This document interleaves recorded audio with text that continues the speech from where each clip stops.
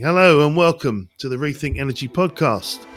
Every week we look at the technology behind the energy news and review this week's issue of Rethink Energy, which you can find at www.rethinkresearch.biz and then click the energy button. I'm Peter White and I'm joined today by hydrogen and wind analyst Harry Morgan. Hello. Solar specialist Andrew Swanton still awake in remote Australia. Hello there. And our publisher Simon Thompson. Yes, indeed. Hello. On the show today, we'll be reviewing the measures Europe will put in place to get off Russian fuel imports, but not at the expense of missing climate targets. We'll take a brief look at the world of alternative battery chemistries with some big orders issued this week. And we'll also look at the California governor who wants to spend $5.2 billion. What does he want to spend it on? But it's categorized as a reliability reserve. We'll find out what he's going to spend it on. And finally, we'll ask Simon what caught his eye this week. First off, though, let's summarise EU's move. Harry, what have they done to get off Russian oil and gas? Yeah, so I think we talked about this, Peter, and a lot of what the EU's announced has been announced somewhat before. I think the key things really to pick out are the increase in renewable energy targets. So they're going for 45% of European energy mix by domestic renewables by 2030. That's up from previous target of 40%. It's also aiming to ramp up its target for energy consumption. So that is aiming to reduce that by 13% by the end of the decade, rather than just the 9% that was before. I think so. The strategy broadly falls into three strokes. So you've got the energy saving measures, which are really key. They're actually really pointing towards individual behavioural changes, actually encouraging customers to use less energy. So whether or not they can achieve that is yet to be seen, but they believe that those savings could amount to a reduction in oil and gas demand and obviously therefore Russian imports by around 5%. The second prong of their attack is to directly replace Russian fossil fuels with other fossil fuels in the near term. They're looking at deals in Egypt, Israel, and Nigeria. And then the third prong is by far and large the most important. It's renewable energy. It's a huge increase in solar power, most chiefly. So we're actually looking at tripling solar capacity between now and 2030, which obviously is a huge undertaking. Do we think they're going to hit any of these targets? I mean, realistically, governments make claims of, we're going to be zero emissions by 2050 and then fail to take any concrete steps. The EU, I've got a little more faith in because they can be quite coercive on the individual 27 countries and that make up the EU. But, we've seen failures across Europe to reduce energy consumption. I mean, how are they going to reduce energy consumption? Did you go into any of the detail? Yeah, so I mean, a lot of what they're talking about in terms of reducing energy consumption is moving towards insulation in buildings and high efficiency appliances. They're also looking at other pricing measures to incentivize the use of electricity at different times of the day and switch towards heat pumps as well. Right, so those are things which so reducing the amount of electricity that a device any device in the home is under their control. They make policy statements about that years in advance. You get 3 or 4 years to hit a target, and then the next device that comes out has got to use less than X power, and any new functions have to use even less power. And that's been going on since the EU started, and they're very successful at that. That's where the 9% was, but jumping it to 13%, they've got to do something they've not been very successful at, which is energy efficiency in buildings. You can do new buildings. Not many are going to be built between now and then, so it's really about old buildings and getting people to care. There's got to be some kind of incentive, and there's got to be some strict regulation around that. One thing that really plays onto their strength this time is the fact that energy prices are so high. I mean, we've seen that already driving customers towards rooftop solar and residential battery storage. So if that can then drive them towards things like insulation measures, if those are incentivized by governments, then that could really see an acceleration there. I think the EU, as you said, Peter, they are good to some extent at reaching targets. We've not seen them install enough wind power necessarily to reach their targets for renewable energy, but one thing they have done as part of the Repower plan is they've They've provided laws that will allow 1 year simplified permits for some wind and solar projects. So that should really accelerate the deployment of those projects, many of which are already shovel ready. As long as they don't get caught up in the same way that FERC, gets caught up. You announce something as a set of politicians, and then the civil servants that are meant to be allowing these simple 1 year permits ignore it, and then you don't enforce it. I mean, that's something that goes on all the time. I'd be very surprised. So I think renewable energy. I mean, wind farms are not going to onshore are not going to suddenly get 1 year licensing in the face of local NIMBY opposition in Germany and the UK and some of the other countries which have got famous NIMBY problems. I was looking up the polysilicon expansion numbers because I was wondering if any of you were going to ask me if it was possible to build all this extra solar and accelerate development, and I think the answer is yes. I mean, I think, but polysilicon, as you know, takes a couple of years to build a factory. Someone's got to fund it. Those who don't believe don't fund it. It takes a while to convince people. The EU won't fund it. Well, what I was going to say is that the Chinese are overbuilding it later on in the decade. So through the latter half of this 2027 timeframe, I think we will have enough polysilicon, and the other parts of the solar supply chain can't get bottlenecked in that serious a way. It can become more expensive, but it doesn't take so long to build things. So I think you won't have a shortage of solar. I think you can build out the necessary solar, unless you have a nice little war in Taiwan or something. But that's not likely, is it? Not like Ukraine was. No, well, if China wanted a lesson in how the world will unite against an aggressor, they've had one. So I think you're right. That's not likely, but it was looking quite likely maybe a year ago. I still struggle. Investors in Europe, particularly, are really sanguine, and they'll look at this and say, well, if China's overbuilding polysilicon, I'm not going to fund this because at their whim, China can bankrupt me. I don't want to be at their whim. I mean, we saw Meyer Burger get out of the equipment market for solar because all of its customers were in China. If you have a polysilicon manufacturing plant in Europe and you've got higher costs, you've got higher electricity costs, you basically got all round higher costs, but you may well be able to go to the next generation technology and get over that. You're still at the whim, the global market whim of supply and demand. And if that's in the control of a single politician in China, you don't feel good about it. Therefore, you don't invest. Do you think permitting and planning will be made easier in the EU for major projects like gigafactories or solar equipment? Well, and of course, gigafactories are not a problem. Gigafactories don't poison the water. Gigafactories don't usually rely on renewable energy, and they, the things they make leave by truck.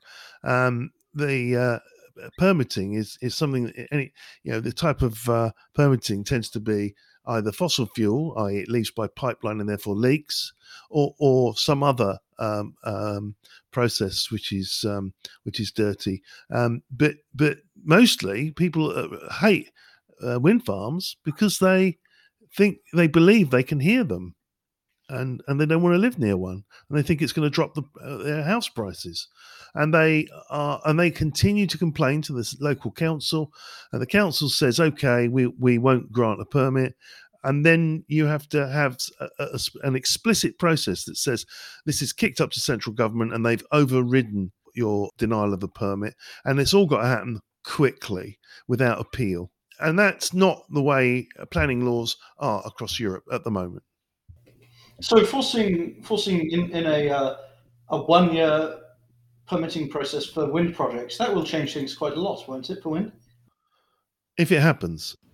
It should change. It should change things hugely. I think it will happen. I think it is just a case of finding places for those projects to go. I think that's probably where we'll see the largest issue in places like Germany in particular. We've seen a real slowdown in onshore wind, is that there have been regulations put in place to actually stop wind farms being built within a certain vicinity of buildings. The biggest thing they could do, I think, really is devolve the power of that. So you can have individual councils and communities actually deciding where those wind projects can go. I think that's something that we've seen in Germany, and we've actually seen some real success in saying, okay, this state in particular can decide its own regulations, and then we're seeing much more community-led wind power, which is obviously much more beneficial in terms of actually decentralizing that generation, actually getting the most out of the renewable energy efficiency of those projects. So I think that level of decentralization and facilitating community projects, facilitating rooftop solar projects, I think that's the best way that Europe can really satisfy this target of getting sort of 1.2 terawatts of renewable energy capacity by 2030. So the permitting will be slower then? The permitting... Because individual states will be responsible to the local individuals who will say, I don't want it near my house, and they'll raise a complaint at the local council level, and then they'll go, okay, well, we'll make our distance from a home bigger than the federal average, and everyone will do that, and then we'll be back where we started. That's not really what we've seen so far. We've generally seen them moving as fast as sort of the slowest man. I think what I'd almost expect to see instead is that we'd see see maybe one or two sort of states or regions in each country say, okay, yeah, we will allow onshore wind within a much shorter distance from buildings. And we'll see them actually have a real success in terms of community projects. We'll see those regions with far lower electricity bills and far greater shares of renewable energy. And I think that sort of success will probably spread. I think once you see the benefits of having these projects so closely located to areas of demand, I think that's when you really start to see community-led onshore wind really grow. I mean, we've seen it within rooftop solar as well. And I think that's, again, something that the permitting needs to increase. I mean, that's something that also is included within the repower plans, is that it'll be mandatory to install rooftop solar on any new building built in certain categories. So that will be interesting to see how that develops in Europe. Yeah, I mean, history tells us that a centralized federal veto is what's always needed when the local community says, we've decided not to give this planning permission, and you can appeal to the government, to the central government, and they say, yeah, it comes within the terms. You've got to approve it. And if you don't have that, yes, one or two regions accelerate, but not enough to make up for the other regions who decelerate. I mean, just history tells you that's how local politics works in every country in Europe. I'm not expectant of a great success from there. Sorry to be cynical. No, I think it's all to be seen. I think it's going to be really interesting to see how they manage it. I think there's obviously, it depends whether or not they cut corners in terms of environmental concerns and environmental permitting. I think that's something that we'll have to see. But there definitely does need to be something to reignite. I mean, you look at the situation in America for hydro projects, right? At the moment, it takes 10 years to get any kind of approval for a hydro project. They deliberately put hurdles in the way, so it costs a lot of money. They can do it on the basis of one species not being existent in a particular state. And they can take a species that's got about 5 members and hold up a process, and no one's got any right to overrule that. And so when Biden says he's going to, and he did last week, they say they're going to get a hydro regime through. Or Congress is looking at that. They will fail again, and unless a big heavyweight comes in, cuts a law right through it, i.e. the president, if you're in America, or the European Parliament actually passes an act. Unless you actually get that kind of support for it, it won't happen. Yeah, which is why you've been so bullish about offshore wind, and why you're right about offshore wind. If you can stick it beyond the horizon, well, everyone's happy. Yes, and I think that's especially going to be the case when floating wind comes into the fore in Europe as well. I think we'll see places like Spain, Italy, and France enter those markets, and that's when suddenly onshore wind installation rates drop in those markets. I mean, onshore wind doesn't really see any attention in the UK at the moment in terms of actual installation rates. So that's the preference towards offshore wind, I think, will grow. I think that's an inevitable reality. Okay, we'll see on that. Well, I'm sure it's a subject we're going to come back to many times.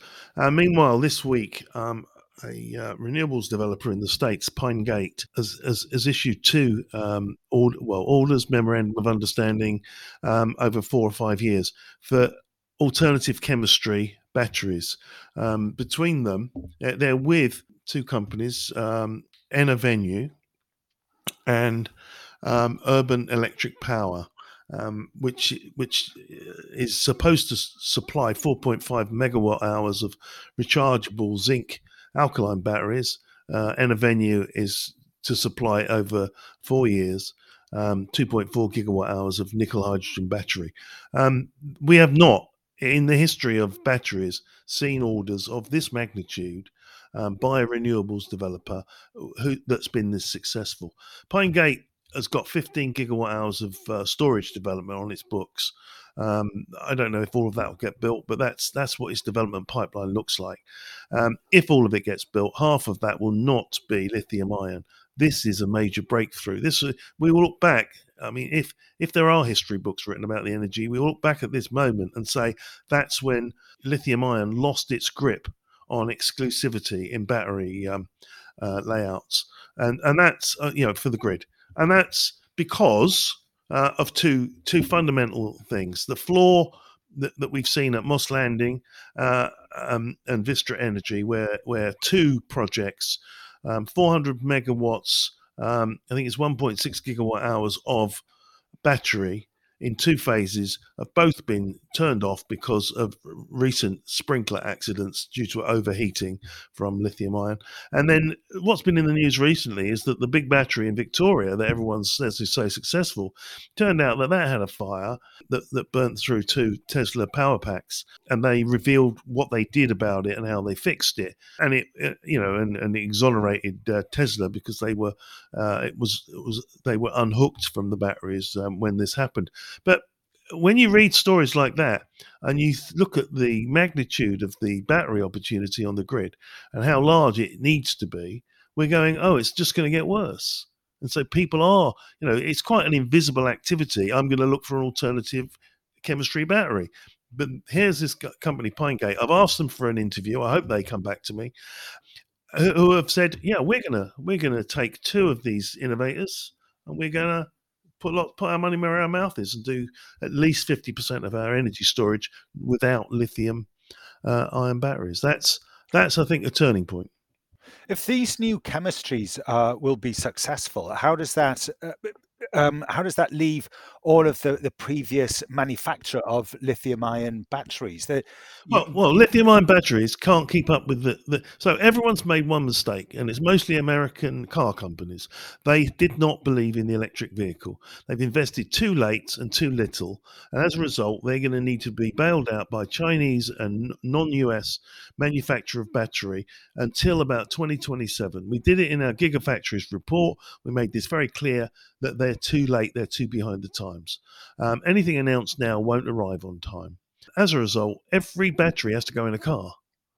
And if it's got to go in a car, what's the grid going to do? So that's created a supply and demand issue, which has raised the price on batteries. Batteries have been falling in price dramatically over the past 5 or 6 years. Suddenly, supply and demand changes that if you've got a shortage of supply. And that's really down to General Motors, Ford, and Stellantis taking their sweet time about recognizing the electric vehicle revolution. So that's one issue. The other issue is, these things set fire to themselves with an alarming regularity. No one is people are quietly saying, I don't want to get involved in it. I don't want to insure it. I'm a utility. I don't want to underwrite people's home batteries. I don't want it if it's lithium ion because it's going to set fire to someone and I'll get blamed. I think what we're looking at is safer technologies that can be more economic. All of them have a real problem. By about 2025, we're going to have solid state batteries. They're going to be probably safer and probably much better in terms of energy density and speed of recharge. That's great for the car market. They can then proliferate back out into the grid market.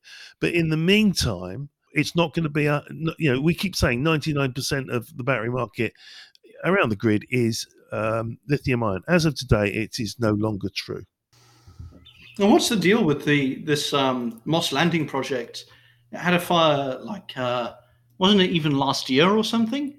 And it still hasn't. It's had two. Two phases. The first phase had the same issue. They both basically had the sprinklers go off. And why did the battery management system not tell them that the temperature was too high in these units and stop using them?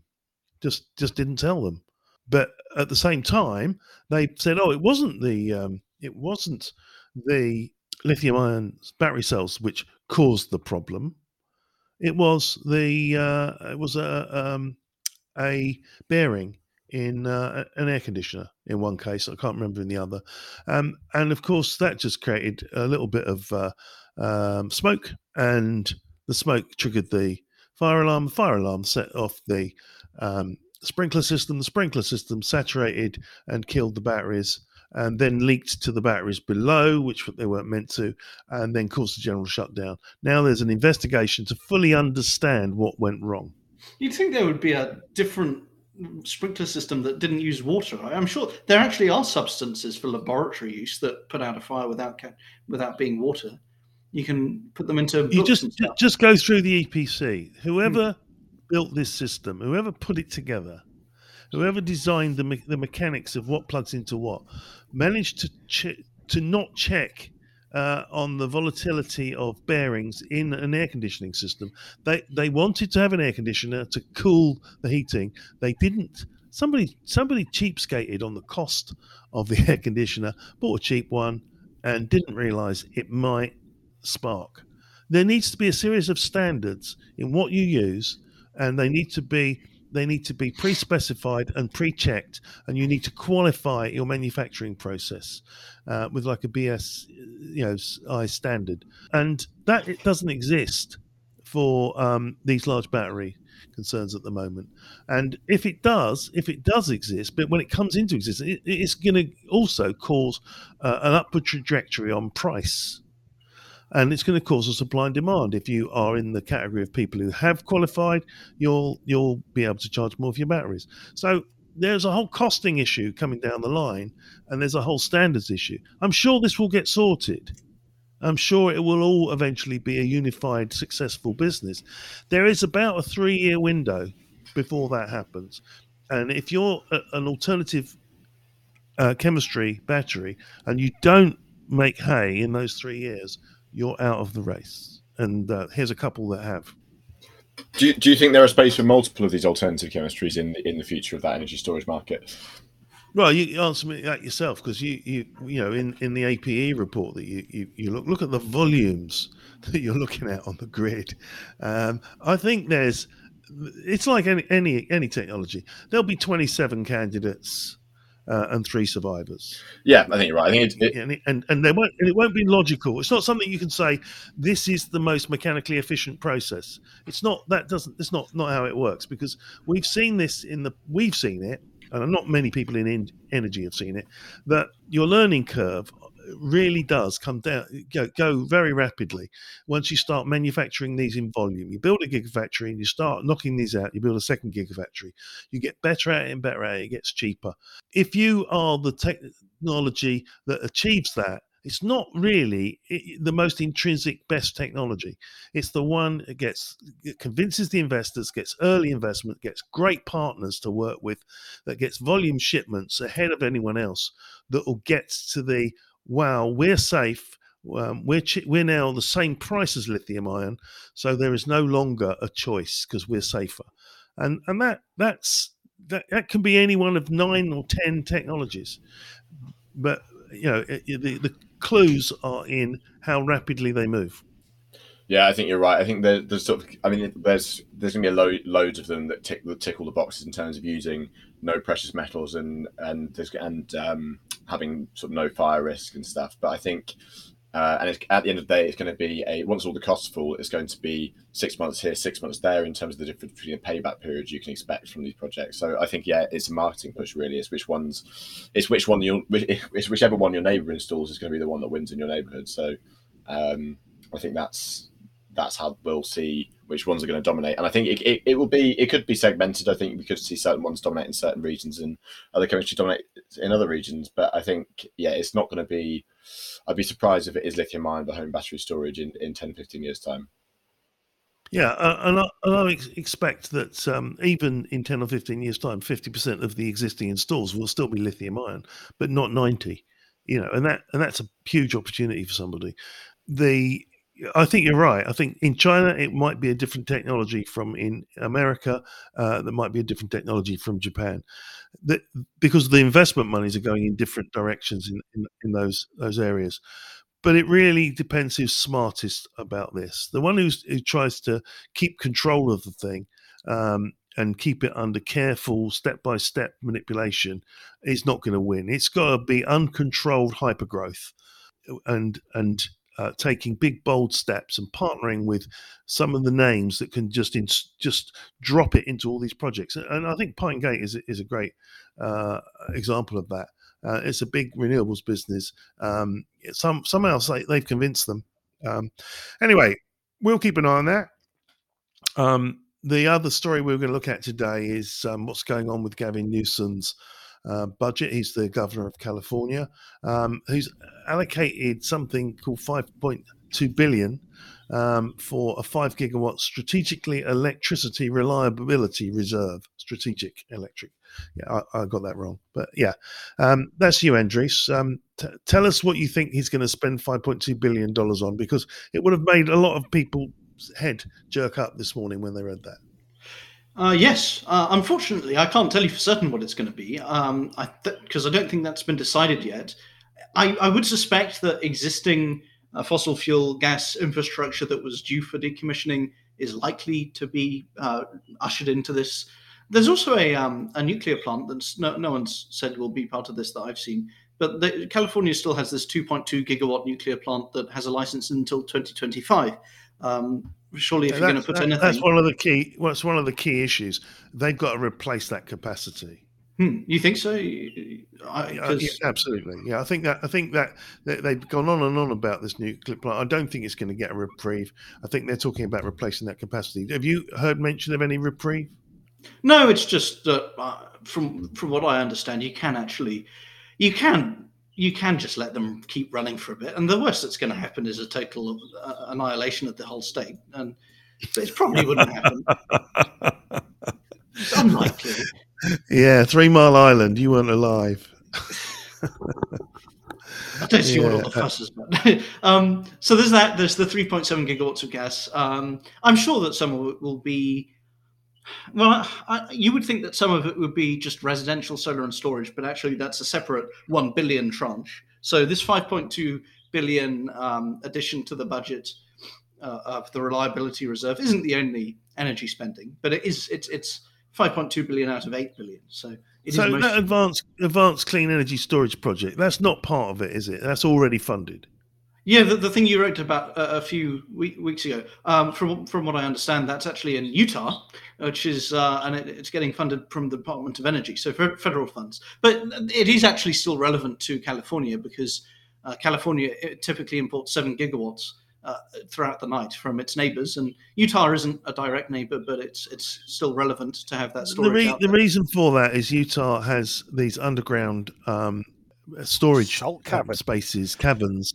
Salt caverns, yeah, where you can store hydrogen. So anything that's going to be hydrogen, they've said, well, we've got a geological speciality here. Let's store hydrogen in it, and then we want some money for that. So California says, great, as long as you're making electricity for us, you can have some money from us to build it, and we'll back it, or we'll give you a future order for electricity, and then they apply to the Department of Energy for a starter pack of money, and then Los Angeles will probably pick up the rest of the bill. That's really how it works, and then Utah gets some benefit from that. Large salt cavern nearest to center of population. And that's been in the news in and out for the last 3 years.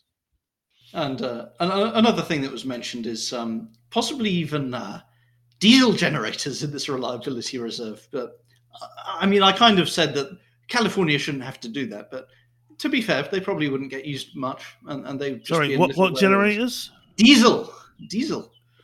That's just insane. California is supposed to be decarbonising fully. The only reason that Mitsubishi has got behind that project we just discussed and one other project is because they can make turbines which can burn natural gas now and hydrogen in the future, and then the future can just go on and on and on. But diesel doesn't have that route. That's just insane. Something I've suggested in this article is that this might be yet another casualty of this AD/CVD, the anti-dumping investigation, it may have caused planners to lose confidence in the idea that they can just keep building more and more solar, because now the supply is directly interrupted, at least in the short term. Maybe that's why they're sort of panicking and they suggested this. Yeah, I don't think that level of detail hits Gavin Newsom's desk. I think he's really just summarising plans that he's known about for some time, that have gone from being on the planning board to being concrete. But yeah, we'll chase this down. We'll look at this. We'll find out what the. Remember, California has the most expensive electricity in all of America, and spending like this will only encourage the amount of high spending. I wonder how Gavin Newsom's going to support the poor neighbourhoods that can't afford electricity out of at those prices. But we'll go into that another time. There is some rooftop residential subsidies for poor areas, I think. So there's something. Right. Okay. And that is great in California. That's exactly what you want. Simon, let's round up with you look at the news and you give us a view of what was interesting. Well, yeah, an item worth noting this week that I thought was interesting, and it relates to what we were talking about at the top of the show about green hydrogen prices in Europe. And we were writing about some analysis from RMI this week saying that it may be cheaper to import green hydrogen into Europe as prices may be $2 a kilo by 2030. Do you think that would be, is that correct? Yeah, so this was the Rocky Mountain Institute, who we're a big, I think I personally am a big fan of in terms of their analysis. I think they're often quite on the progressive side of things. I would say that when we're looking at their projected prices of green hydrogen production, I mean, $2 per kilogram by 2030, I think and I think higher than that domestically within Europe. I think they're being quite conservative. I think we're expecting to see prices of much lower than that much sooner. I think we'll see some projects delivering at $1.50 by 2025. But at the end of the day, what they're saying is, the big conclusions of the report were, firstly, that blue and grey hydrogen will never be cost competitive with green. Again, something we very firmly agree with. But the importing green hydrogen from abroad will be cheaper than Europe producing its own hydrogen, which is, I think, it all falls down to the cost of producing the renewable energy to actually produce the hydrogen. Realistically, once electrolyzers are commodified, their costs are going to be very similar worldwide. Installing them may be a similar cost. I think there will be some adjustment due to labour rates, but the biggest ongoing cost is that of the renewable electricity to actually drive the project. And when you've got areas of large land access with huge wind or solar resources, probably wind ideally, given the fact that you want to produce green hydrogen sort of 24/7, you're actually looking at places outside Europe where those places exist. So I think Europe is aware of this. I mean, if we're looking at even the Repower project, I think they were looking to get 10 million metric tons of green hydrogen produced in Europe each year by 2030, right? But also to have the same amount imported from elsewhere. So looking at places like the Ukraine, for example, where you've got a huge amount of wind power resource and a huge amount of land availability, obviously once things have settled down. We're also looking at North Africa to actually produce it there. But it's the big thing there is going to be the cost of transporting the hydrogen and whether or not that's going to be pipeline or through shipping it as ammonia. That's going to be a really interesting discussion, and that's something that... Well, whether it's shipped as ammonia or anything else. I mean, I did a piece today on chemical adsorption as a breakthrough in that might lead to hydrogen transport at scale. There's quite a lot of possibilities about how hydrogen will be transported. At the moment, though, everybody is saying it's way too expensive to transport hydrogen. There are two types of engineers on the planet. Those who say these are the reasons why you can't do it, and those who say, let's see if I can come up with an idea of how you can do it cheaper. And unfortunately, the energy industry's got too many of the former. But I believe many of the latter are working on this problem. And we see something new every week on the cost of transporting hydrogen. Yeah, I think it's the big discussion, and I think whether or not it's transporting it, storing it. I think there's now starting to be a lot of conversations about how Europe in particular can develop this sort of hydrogen economy and industry, where it's actually it is distributed and stored across the block. So I think that's going to be really interesting. You think that sending it on a pipeline would raise some question marks given the Russian situation and how much gas has come from Russia on a pipeline? It's a very permanent, high-cost capex decision to pipeline anywhere to anywhere. Everyone still thinks of Africa as a pet project of theirs, and they kind of. A lot of companies think they own a piece of Africa, and they think they can set up pipelines out of Africa into Europe. And I just don't see that as being the route forward. I'm happy to be proved wrong. Yeah, exactly. I think the big thing that we're looking at there obviously is the reliance on Russian pipelines, and the reason that those have failed is due to the fact that obviously Russia had such a large role in the European energy sector and had such an ability to weaponize its energy sector.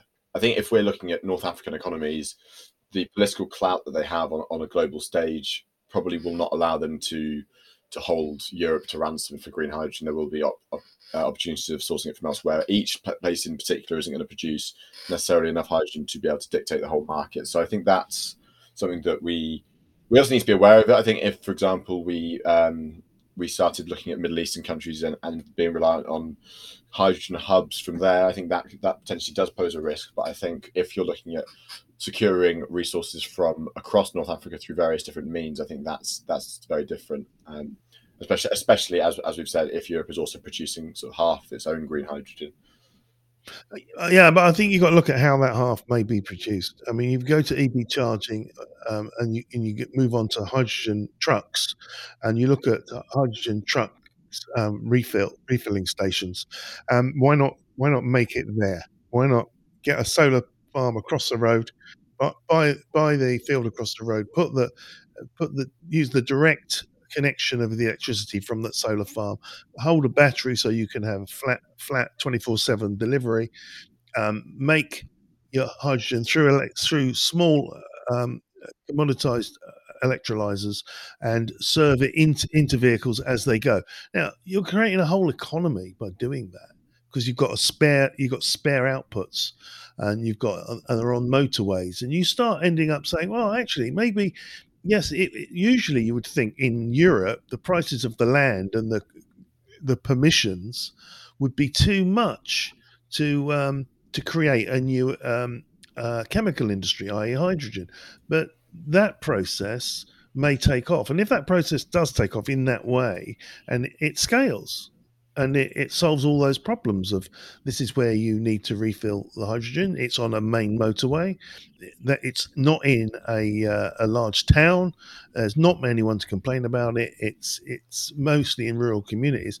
That could happen. So I think engineers are great at telling us what can and can't be afforded, without looking at the route to market that changes those economics. Sorry, just me whinging again. I think we better sum up. The issue is a great issue. It's got many other stories. You get the best from Rethink Energy when you buy into the forecasts and data. The weekly analysis is here at www.rethinkresearch.biz. Click Energy, read the weekly analysis, and on the right-hand side are links to all our forecasts and data, enticing you to become a paying customer. $4,600 is all that takes. We hope you have a nice week, and we'll be back with you again discussing the future of energy next week. Thank you.